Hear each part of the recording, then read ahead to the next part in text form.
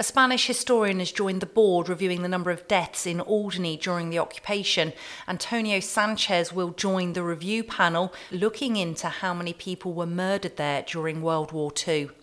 Blue Islands has offered to help Jersey Reds players with flights to the UK.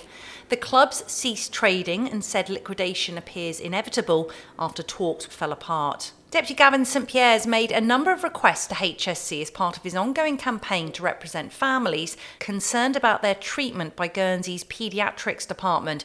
He's calling for an independent and urgent external inspection of it. And the developer of 16 first-time buyer homes on a field in Jersey is asking to remove a planning condition. No new property there can be occupied until work on the nearby playing field is completed.